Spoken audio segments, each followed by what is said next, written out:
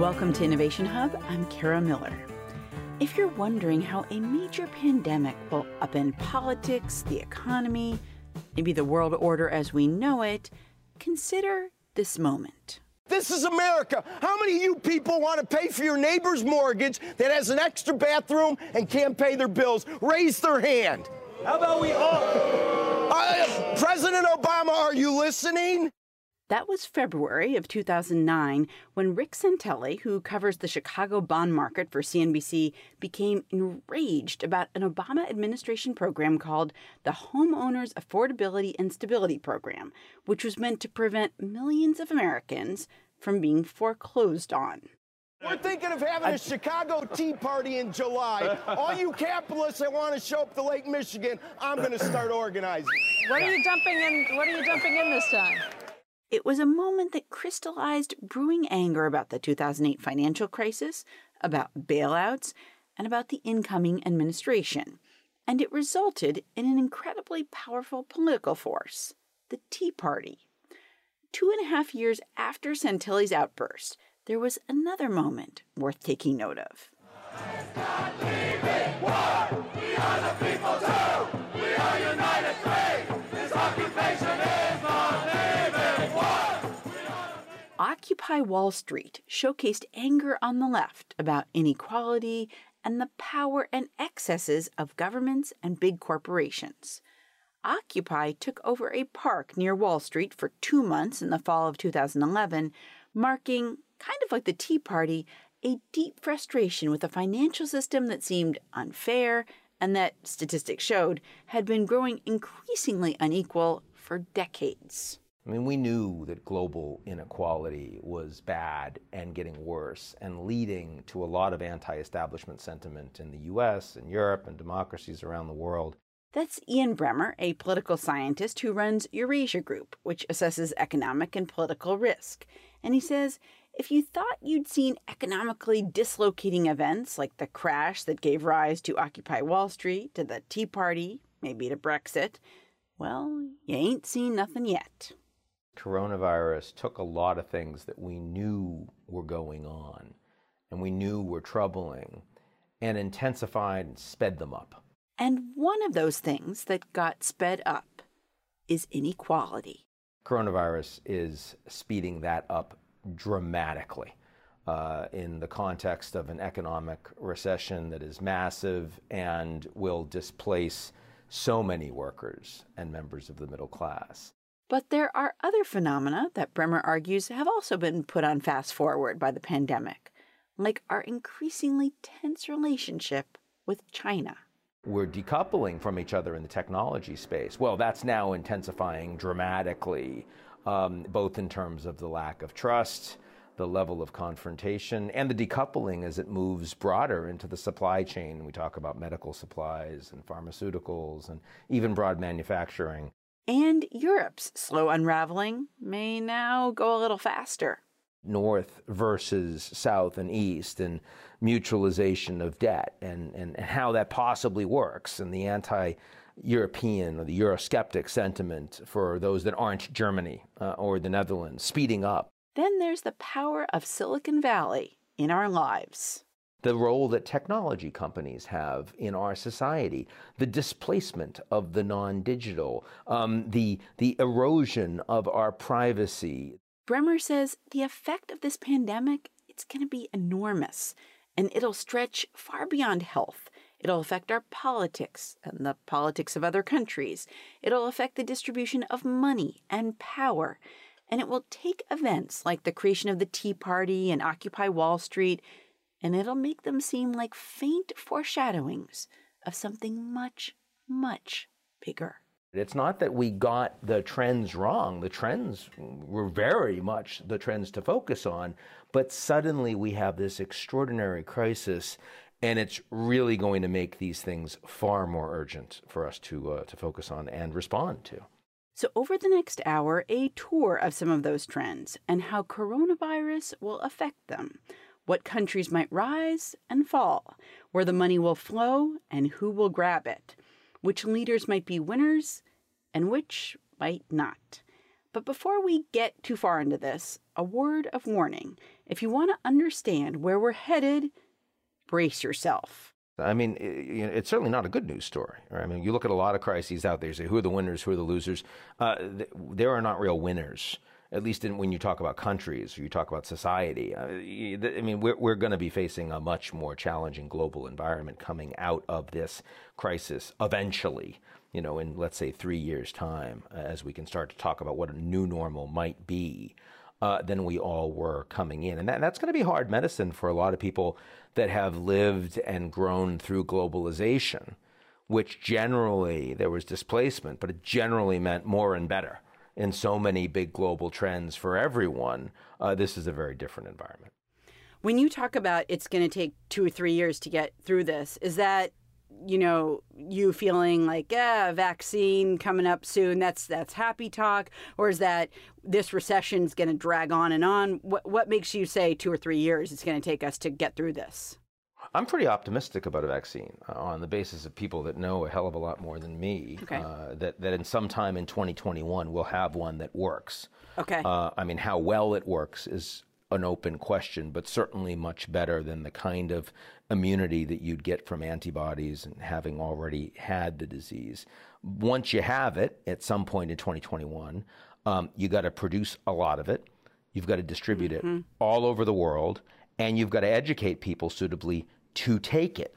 And those things will take time too. And only once you've done all of those things can you then truly say, now the global economy, given all of this disruption, can function at whatever new state it's going to be in.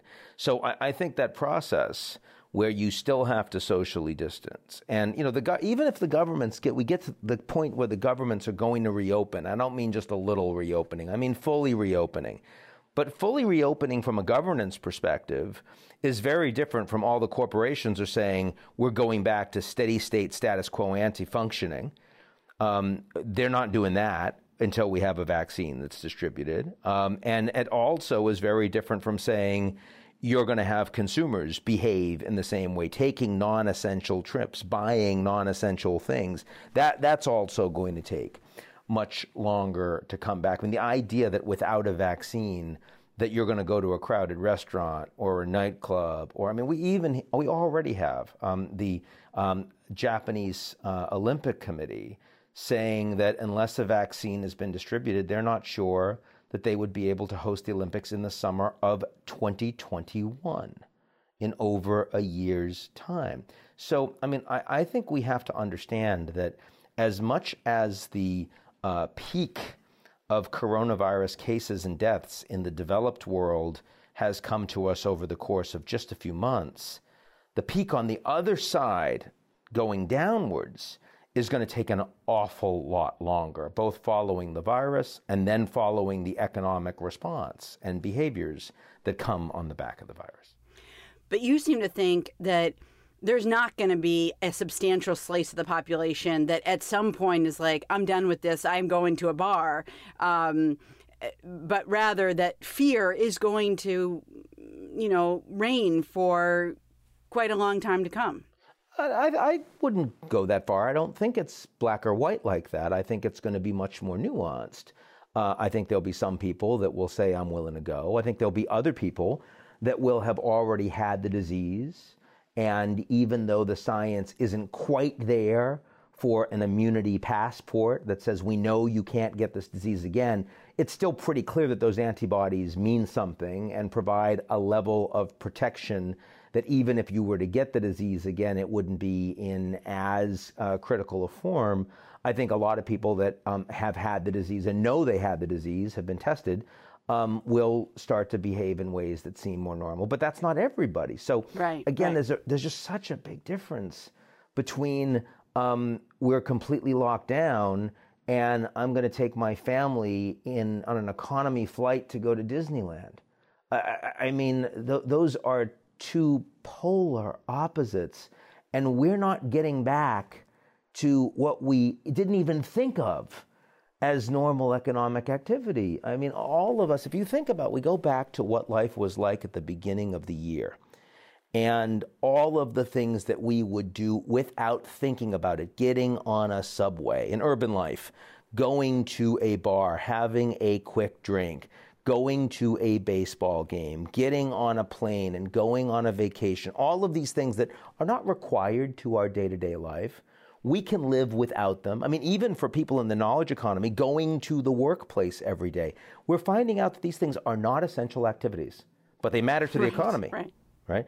There is absolutely no way that until we have a vaccine, we will be close to what the status quo ante was, the thoughtless, normal status quo ante. That is absolutely not going to be back in anything recognizable until we have a vaccine that works and is distributed. Do you think that America, coming out of the period of time that you're talking about, where things are much quieter, there's a kind of cloud over the world and over finances, does America get stronger coming out of that time? Is it a lot weaker? Just give me a sense of where you see us. Well, we're certainly weaker than we were because we will have a lot more unemployed people. We'll have a whole bunch of companies that have gone bankrupt, small businesses that won't be able to last. And we will have shaken the belief of a lot of Americans that the United States really operates as the exceptional, indispensable superpower. But to be clear, when I look at every other major economy in the world, I mean, okay, maybe not New Zealand, right? But major economies around the world are all going to be weaker on the back of this. So then you ask, okay, well, if we're all weaker, how does the United States look compared to those other countries? And this is interesting. Because compared to China, you'd say they've probably picked up a little.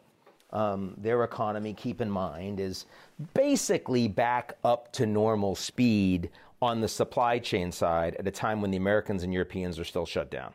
And they've got a surveillance state. They had the ability to quarantine. We don't believe their case numbers at all, but we certainly do believe with the satellite imagery and traffic data and the fact that our companies are able to run on the ground in China, we believe that, you know, they're probably not going to contract this year, that their total economy is probably going to be about flat. Maybe you'll get 1% growth, while the Americans and the Europeans will contract. So compared to the United States, China will pick up, they'll be a little more powerful, and they'll have a little more influence over some of the poorest countries that are most dependent on China, that really need their supply chain, need their technology, all of that kind of stuff.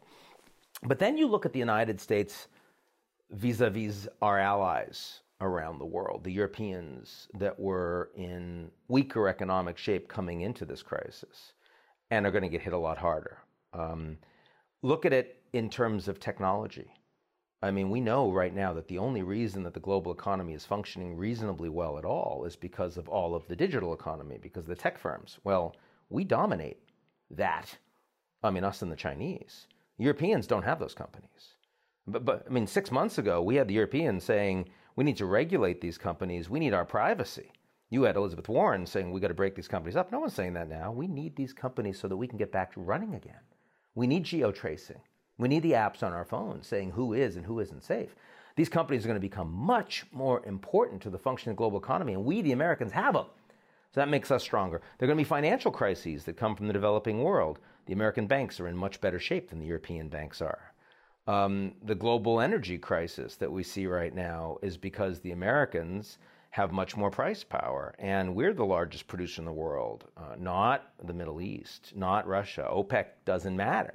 So when I think about the United States compared to other countries in the world that are not China, I see the role of the US dollar, I see the role of the American corporate sector, I see the influence that we have actually increasing. And that's an important point, because it means that even if Biden becomes president, there's not as strong of a case that we need to listen to what our allies want. There's more of a case saying we got to focus at home. We got to get our own economy in order. We've got to take care of the average Americans. And I think you're going to see more unilateralism, not less, going forward from the United States over the coming years. That's a dangerous thing, of course, for the world, but maybe not so dangerous in the eyes of the average American. I want to get back to Biden and Trump, but let me ask you about, you were talking about Europe. Is there any possibility in your mind that Germany, which amazingly, right at this moment, has a former scientist leading them, Angela Merkel, and has really tried to be out front with testing. They're making their own testing kits because they're such a sort of powerhouse in terms of precision manufacturing. Do they come out as a leader? Besides the U.S. and China, is there some other sort of hidden, leader here? Well, there are a lot of leaders. They're just not very big. Yeah.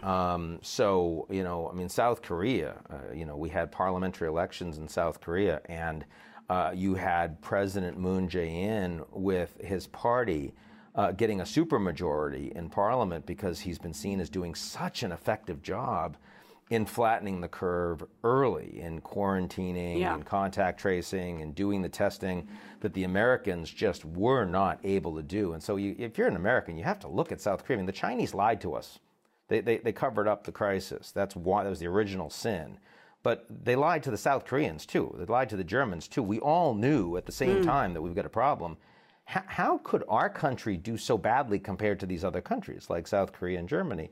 So, there definitely are other countries that are doing well. Germany is certainly the country you'd point to that is the largest, that has been the most effective. I mean, New Zealand is great, but it's tiny. On the one hand, I would say that, Merkel's popularity is up to 80% right now. They've done twice as much testing per capita as the Americans.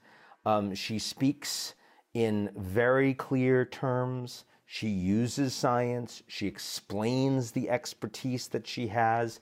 She doesn't panic people, but she doesn't give them happy talk and gloss it over. She's been very effective. But I want to be very clear. She's been very effective for Germans. She's not been very effective for Americans or for Asians or even for other Europeans, frankly.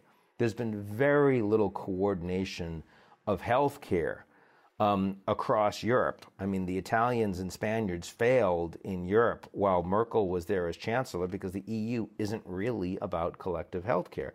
And as we look forward, I have no doubt that the Italians and Spaniards will be allowed to take on much more debt so that they can get themselves through this very hard coming year.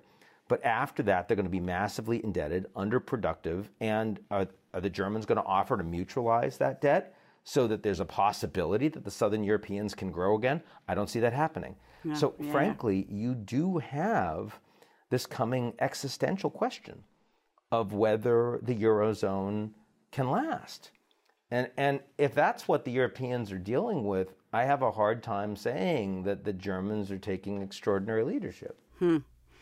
One question about the Chinese, which is, as you said, they covered things up at the beginning. That's clear. And I wonder, so there's sort of two parts of it. One is to what degree, will they pay for being the center of the outbreak and not initially telling the truth? And on the other hand, we've seen in recent weeks, China really come to countries' aid and when they need personal protective equipment or test kits or whatever. So they've also really tried to, in this kind of humanitarian way, help a lot of countries, especially poor countries. How do you balance those things in your mind? Well, I would say that both are overstated. The idea that the Chinese will be forced to pay when their medical supply chain is absolutely critical, not just to the poorer countries in the world, but even to the United States. I mean, I'm talking to CEOs all day long who are desperate to get masks for their employees from China. And we're not suddenly going to move all that production to the United States. We'll move some, but we're still going to be dependent on the Chinese. And for all of Trump beating on China, he also is reluctant to pull out of the Phase 1 trade deal because he doesn't want tariffs on the very goods that American workers and voters are needing to pay for when they're being very stressed themselves in an election period. So the ability of the Chinese to hit back, given the continued integration of our economies, if we decide that we're going to, quote, make them pay, I think limits just how far we're going to go in Cold War direction. So I take a little bit of exception with that portrayal. On the other side, I mean, the Chinese have done a fantastic job in communications and PR over all of the stuff that they're shipping to countries on the medical equipment side. Of course, a lot of what they're shipping, it turns out, they're selling and they're not providing as humanitarian aid. A lot of the humanitarian aid they're providing turns out to be not all that much. Some of what they've shipped doesn't work and has to get sent back. And we've seen that from Italy and Spain and others. And when it comes to who's going to actually really help the developing world that really needs economic support, I mean, the Chinese could do a lot more than they've done historically. And when I talk to the heads of the major international institutions, they say the Chinese are absent from those conversations. They are not stepping up. So I think that to the extent that China benefits, they largely benefit because they have shown that they can quarantine, they can surveil, they can get their economy back up and running fast. So it's their own ability to lead by example. Historically, when you were talking to the Chinese about their system, about their soft power, and whether or not it was attractive for other countries to move in that direction, it was closed versus open. You know, there aren't that many countries in the world that really want closed versus open. But now the Chinese can say, oh, it's efficient, it's strategic, right? We can lock down 10 million people if we need to. That's right. And I mean, I can't, look, the Japanese, the Canadians, the Americans, that is not a model that will appeal to us. But there are a lot of weaker democracies around the world, a lot of emerging markets around the world that are looking at China today and saying, maybe that's not such a bad model for us, especially when we see the kind of disenfranchisement in the United States, especially when we're not even sure what America stands for anymore. I mean, do they really stand for democracy? Is America really a well-regulated, representative democracy and free market system? Really? Really? Or is it all kind of shades of the same, but the Chinese are more effective? Right, and the Chinese have a kind of system we're more likely to be able to put in place easily as a poorer country. I think that's a discussion that is harder. I'm Kara Miller. You're listening to Innovation Hub. I'm talking with Ian Bremmer. He's the president of Eurasia Group and G0 Media. We're going to take a quick break here, and when we come back, more about how our own democracy has functioned, what that says about the politics of the future, in an election year, of course, and how money is about to reshape the world yet again. And we want to hear how you see the global landscape changing because of COVID-19. Recently, we asked how you saw the economy shifting because of the pandemic. One thoughtful comment came from Joan Mora, the parent of a college freshman, who noted that the shift to online learning to finish the school year is going to demonstrate to colleges that this model can be sustained. She argued that many colleges would be forced to downsize, especially in the face of huge unemployment numbers, and that such downsizing would result in a wave of faculty and staff layoffs. We always want to hear your view. You can reach us by emailing us innovationhub@wgbh.org. You can also go to our website. It's innovationhub.org, and you can click on the About tab. From PRX and WGBH Radio, I'm Kara Miller, and this is Innovation Hub.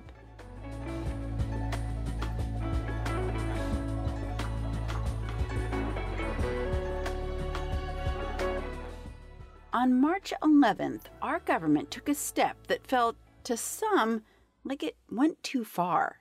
Many Americans are trying to get out, with airlines like Delta and United announcing they will start to reduce flights from Europe. Yeah, we got scared. The travel ban comes with Europe now the epicenter of the pandemic. Trump announces that we're not going to allow non-citizens, non-permanent residents from Europe to come to the U.S. anymore. Perfectly understandable thing for him to do. But instead of coordinating that policy with our allies in Europe, he just announces it at a press conference. Ian Bremmer is the president of Eurasia Group and G0 Media. The European leaders find out about it on TV. The next morning, they condemn, the EU condemns the United States for cutting off transit. I mean, can you imagine in 2008 financial crisis, the Europeans condemning the Americans for doing something? It's inconceivable. Bremmer advises business leaders and others around the world on geopolitical risks. And he says not only is the world shifting in response to the coronavirus pandemic, but its view of America is shifting as well. Over the course of decades, America has served as a guide, as a convener during many global crises. Now, not so much.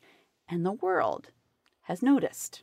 I mean, there's just no U.S. leadership. Remember, we put the G20 together. It didn't exist before the 2008 financial crisis. We organized it at the head of state level because we wanted coordination. This time around, the Saudis, our allies, were chairing the G20. They wanted to organize a meeting for over a week. Trump was telling Mohammed bin Salman, no, I don't even want to have a meeting because he doesn't like these multilateral formats. I mean, that's insane. So when I talk to people around the world, they're deeply upset, distressed about just how absent the Americans are in terms of global leadership. I mean, in terms of the domestic response, that's more of a political issue. The United States, obviously, you mentioned that the Germans, were making tests and those tests were effective. The Americans don't use the WHO tests. We didn't use we used our own tests. They weren't working, and then we didn't go to use the German tests, which we could have done. That was a big mistake, in my view, and that made us look bad. The worst we looked, in my view, domestically, was when we told all these Americans to come back from Europe. They came back to these airports, and we didn't have TSA to process them. So you had, without masks, thousands and thousands of Americans, many who I'm sure ended up catching the virus, stuck in O'Hare Airport and others. I mean, that did not feel like a superpower. That felt like a developing country. That was deeply unacceptable. I hold our leadership accountable for that. That's not okay. And that looked really bad internationally. But I look at what Mnuchin and Pelosi were able to do in a few days to get a stimulus relief program, 10% of the U.S. GDP, that affected pretty much every part of the economy. And yeah, there's waste, but you need that. You need fast. You don't need a lot of politicization. It didn't get politicized. It just got done. That was really good. And I look at the head of the Fed, Powell, who I think has done a very effective job in terms of getting the kind of credit into the markets that we need. Banking system working really well. Markets have rallied on the back of that. I think that's been very effective. So, I mean, I think if we're being honest and we want to rate the American response in a holistic way, which means both the pandemic and the economic aspects of this massive recession, you'd say the American response has been middling. It's been better on some, it's been worse on others. If you rate American response globally and say, where is American leadership, you'd rate us abysmally. It's just absent. Well, you were talking at the beginning about sort of these fault lines that already existed before the pandemic and that things have been exacerbated. And I think about the defunding of the World Health Organization from the American side. And you think back to the idea of America first, right? This was already an idea that we are not really an international player and don't really want to be, perhaps. And this is another opportunity to express that. You can put it in terms of America first. The problem of putting it in terms of America first is it allows you to blame Trump. And if you blame Trump, it also allows you to believe that if we just had a different president, we wouldn't have this problem. And I don't think that's true. I mean, I put this in terms of the G0 world, not the G7, not the G20, the G0, an absence of global leadership. And I wrote about that 10 years ago. I mean, well before Trump was remotely a possibility. He might have been lampooned on The Simpsons, but nobody serious thought he was going to be president. And but that's when we saw that there were already structural reasons: growing inequality, lots of immigration, but people in America not being taken care of at home, and wars, unwinnable wars in Iraq and Afghanistan fought on the backs of those same Americans, disenfranchised. You saw Europe getting weaker. You saw much more polarization, inequality inside Europe. You saw the beginnings of the Brexit movement, which of course eventually led to the UK leaving the EU. The transatlantic relationship getting weaker as a consequence. You saw the Russians in decline and angry at the United States and the West and willing to be risk acceptant to undermine us and delegitimize us, including in the 2016 election, but not limited to that. And then you saw China growing slowly but surely over the last 30 years and not aligning with American and Western values and standards and institutions, but instead building alternative competitive institutions. And I would argue that all of those things are what led to Trump and are what led to the absence of U.S. leadership globally. And we would have seen that even if a different president had been in place in the age of coronavirus. It is truly unfortunate that in a G0 world, we happen to have the biggest crisis since World War II. That is a really unfortunate coincidence. And on top of that, it is unfortunate that we have the least capable president in generations also facing an imminent election campaign. I mean, the coincidences are truly problematic, but I would focus more on the structural. So, as you say, that election is right over the horizon. And if you're thinking about a crisis that is going to extend a year, 2, 3 years, clearly that will encompass the election. President Trump has not done particularly well, especially compared with other leaders, either of other countries or even people like Governor Cuomo in New York, when you look at his approval rating since this crisis started. To you, does what's happening say to you, it's a lot more likely we're looking at a President Biden come 2021? Unclear. Maybe a little more likely, but not a lot more likely. For me right now, it's close to a coin flip. Certainly heading into a massive recession is better for Biden than the incumbent. Having said that, social distancing in November, which is going to be happening, is better for Trump than for Biden. Biden has a larger base. They are less enthusiastic. Trump has a narrower base. They are rabidly enthusiastic, which means that fewer people voting is good for Trump. And I also think that makes it more likely that Republicans with influence over swing states will try very hard to make it harder for people to vote. Numbers of polling stations, voting from home regulations, all of that kind of stuff. So the potential that we have an election outcome, an election process that is seen as delegitimized by a lot of Americans, I think, is growing. And that's before we talk about Russian intervention, before we talk about efforts to have political investigations against Biden and his son. All of that is going to get very, very ugly. But leaving all of that aside, I think it's close to a coin flip right now. We're going to take our last break here, and we're going to come back for a few more minutes with Ian Bremmer. He is the president of Eurasia Group and G0 Media. On our website, you can find Ian's risk assessments for the year, from the fraying of the U.S.-China relationship to, as we just talked about, questions about the legitimacy and fairness surrounding our own November elections. The link is at innovationhub.org. From PRX and WGBH Radio, I'm Kara Miller, and this is Innovation Hub. We'll be right back.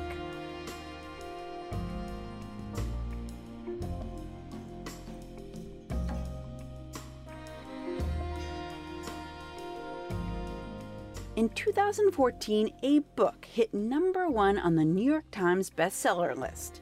And frankly, it seemed like an unlikely winner. Its author definitely was not your ordinary writer of bestsellers.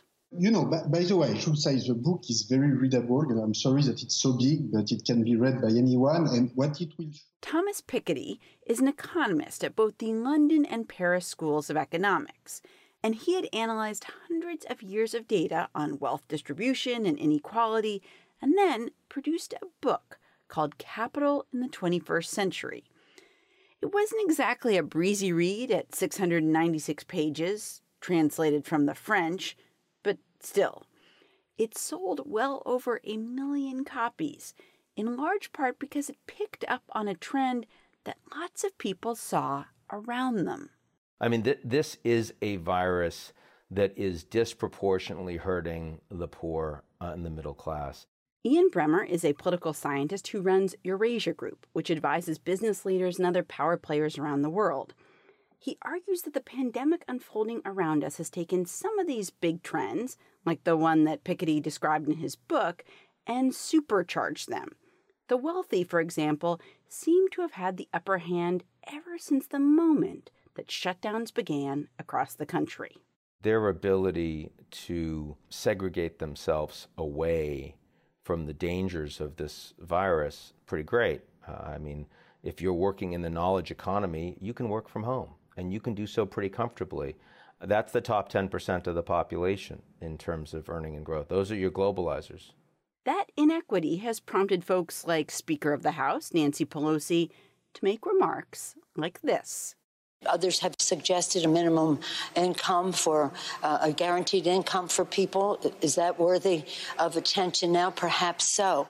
Certainly, without some major structural change to the economy, when we do get up and running again, Bremer says, those globalizers will again be the winners, and everyone else will find themselves in an even more inhospitable world. Full-time employment, in my view, coming out of this crisis, will be lower. There will be less need for labor attached to capital, which means we have to change the way we think about the social safety net, or these people will be further disenfranchised. We had enormous levels of inequality in the United States and elsewhere, even after a massive bull market last year. Now you're going to face the worst recession of our lifetimes. You think it's going to get easier for these people? It's going to get much harder. So that's clearly a danger that is not yet being addressed. And the gap is going to get bigger? The gap is going to get bigger. And it's one thing to give Americans a $1,200 check and to help them out with unemployment, but we're not talking about 3 months, 6 months. Again, we're talking a minimum of 2 to 3 years and then a new normal. And I don't know that our leaders in Congress are yet prepared for the kind of indebtedness that will be required, the kind of budgets that will be required, the kind of hard choices that will be required, budgetary decisions to allow for that kind of support. You know, pull me back if I'm being hyperbolic here, but after the 2008 financial crisis, we saw like the rise of the Tea Party. We saw a certain degree of revolt and instability because people felt like they weren't being listened to and they didn't feel included and they felt like they were being passed over. I feel like you're describing something on a much different level. Like things were unequal going in. There's going to be unequal health outcomes, unequal financial outcomes. And the gap, if we thought that was big, get ready for a bigger gap. Does that worry you in terms of stability of the government of this country? No. Okay. It worries me in terms of the kind of country we live in and how good I feel about it. Okay. You know, William Gibson has this wonderful quote, the author, that the future is already here. It's just unevenly distributed.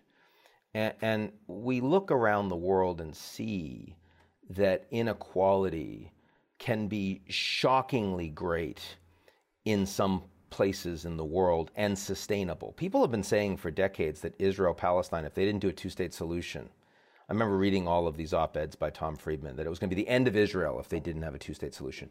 That's just not true. I mean, Israel, look at coronavirus right now. They're one of the strongest getting through this. And I mean, incredible capacity to monitor who does and doesn't have the virus and get people health care that need it and all the rest. They've got a great advanced industrial democracy, rule of law, independent judiciary, educational system, you name it, free press, as long as you're not Palestinian in the occupied territories. And then you go right across the border and you look at Gaza, 50% unemployment, no prospects of meaningful education or a job, and yet completely sustainable from the perspective of Israel. Why? Well, because they don't need Palestinian labor. They've walled them off, both physical walls and sensors underneath the ground. They've got this Iron Dome air system, that missile defense system that can knock down missiles that come in. And they've got extraordinary surveillance from their technology to be able to stop anyone that could be a radical trying to come across their borders. Well, one thing that we know is there are going to be a lot more intrusive technologies surveilling us to get out of this crisis. And that's also going to provide the ability for governments, if they wish, to ensure sustainability of higher levels of inequality. Now, I don't want to live in a system like that. But clearly, if we don't redress these problems, if we respond to it in the same way we responded to the Occupy Wall Street movement that basically went away in a year and we ignored them, then that probably means much more surveillance. It means much less liberty, much less personal freedom for significant pieces of the population. We need to recognize that, as much as I love my country, for most of the history of the United States, being a representative democracy didn't mean representative of the whole population. We had slaves for quite a long time. Initially, the only people that could vote were white male landowners. We finally, whatever it was, 100 years ago, allowed women to vote. But and then after World War II, we brought a lot more of the population truly into the economy and into the political franchise because we needed the labor. We needed the labor. Well, what happens in the next 5-10 years in the United States if we don't need the labor? We could become much more progressive, and we could make capitalism much more humane, and we could redistribute a lot more. Or we could become a lot less representative and revert back to a lot fewer people that actually are part of the political franchise. I think both of those are real options available for the United States and our governance.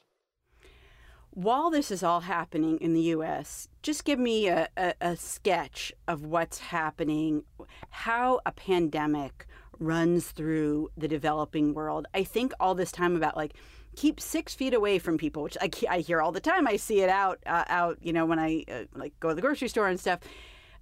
There are large swaths of Rio and New Delhi where there's no way. People are in very close quarters. There's no way people are keeping 6 feet away from each other. I mean, people have to go get water. I mean, there's a different kind of imperative and a different kind of reality. What happens in the developing world? Well, New York City population is just over 8 million. Yes. 20%, 21% of the population we have seen in recent studies has antibodies, which means has gotten the disease. Okay, and that is an incredibly wealthy city that has the ability, education, and governance to socially distance. So it is fairly obvious that even before you talk about slums in Mumbai or favelas in Rio de Janeiro, that everybody is going to get this thing in the developing world.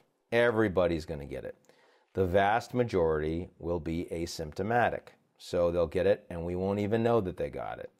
The populations are younger, which means that even as people get it and are symptomatic, most of them aren't going to die and they're not going to have that serious symptoms. Plus, the economic impact of trying to shut down these economies, it's hard to accomplish because a lot of the economy is informal, so it doesn't respond to formal governance shutdown. But even if you could do it, I mean, people are living closer to subsistence. You're talking about a lot more people dying just by shutting down the economy than you would be by letting the disease blow through the population. So I think the most likely outcome in the developing world is until a vaccine is made and is distributed, is that everybody gets it, a fair number of people die, the economies are pretty open, but we are not traveling there. And that's going to be it's going to be very disruptive. They're going to lose the tourism. They're going to lose the remittances. I mean, it's very important in these emerging market countries. They need to be able to send, the people to the United States and other countries. They act as nannies and they work in agriculture and they work in other services, restaurants and the rest. And that's a meaningful piece of GDP for a lot of countries around the world. Well, I mean, if they're not able to screen their populations, those people are not coming to the wealthy world. And that means they're not going to get that cash. So I think it's a very mixed story about what ends up happening. The poorest countries, interestingly, in the world may be the least hit. The absolute poorest countries, because they're very, very young, the economies are very informal, and the people are used to this kind of depredation.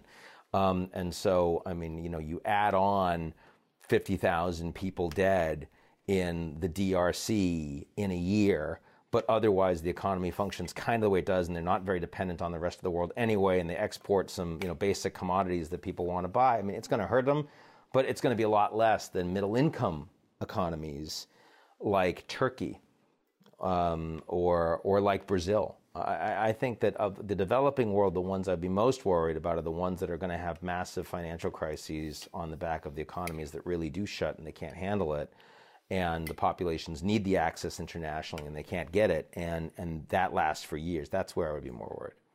Well, we've already seen stories of migrant workers, millions around the world, who either couldn't get home, had to walk home in places like India, and we're facing yes, they were facing coronavirus, but first they were facing starvation. I mean, like, the dislocation in their lives was so enormous that really the first thing on their mind was food rather than what's on our mind. Again, a reason why you wouldn't want them to shut down their economies in the near term, and right. You wouldn't want them to stop the movement of these people, because frankly, the idea of flattening the curve in these countries, there's not as much useful to say for it. There's not as much advantage in trying to do it because you'll be ineffective.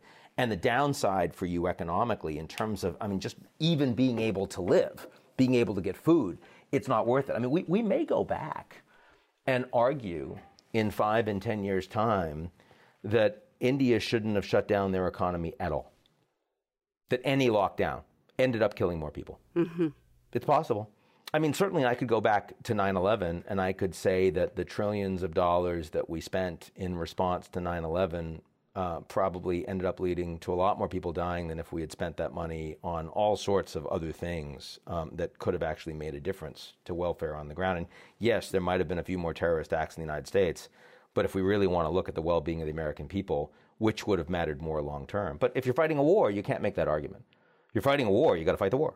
That's where the resources have to go. And right now we're fighting a war against an invisible terrorist called coronavirus, and we're going to overwhelm the resources towards that. So finally, when you look back at this, when you look back at it in 5 or 10 years, do you think that you're going to look back at this moment, at this pandemic, as something that fundamentally changed the world? Or it was a blip on the horizon, it happened, but it didn't really change the order of how things are? Again, change the world, I would focus more on dramatically sped up trends that were already happening. This is going to be a turning point. Yes, no question in my mind. This is definitional in the lives of an entire generation of people. It will change the way they think. It is much bigger than either 9/11 or 2008. And especially for young people that have never really experienced true hardship, I think this is going to be transformative for them. When you say it'll change how they think, what does that mean? Change their orientation for what a government can and can't do, should and shouldn't do, all sorts of issues like that. Ian Bremmer is the president of Eurasia Group and G0 Media. Ian, thank you so much for your time. My pleasure.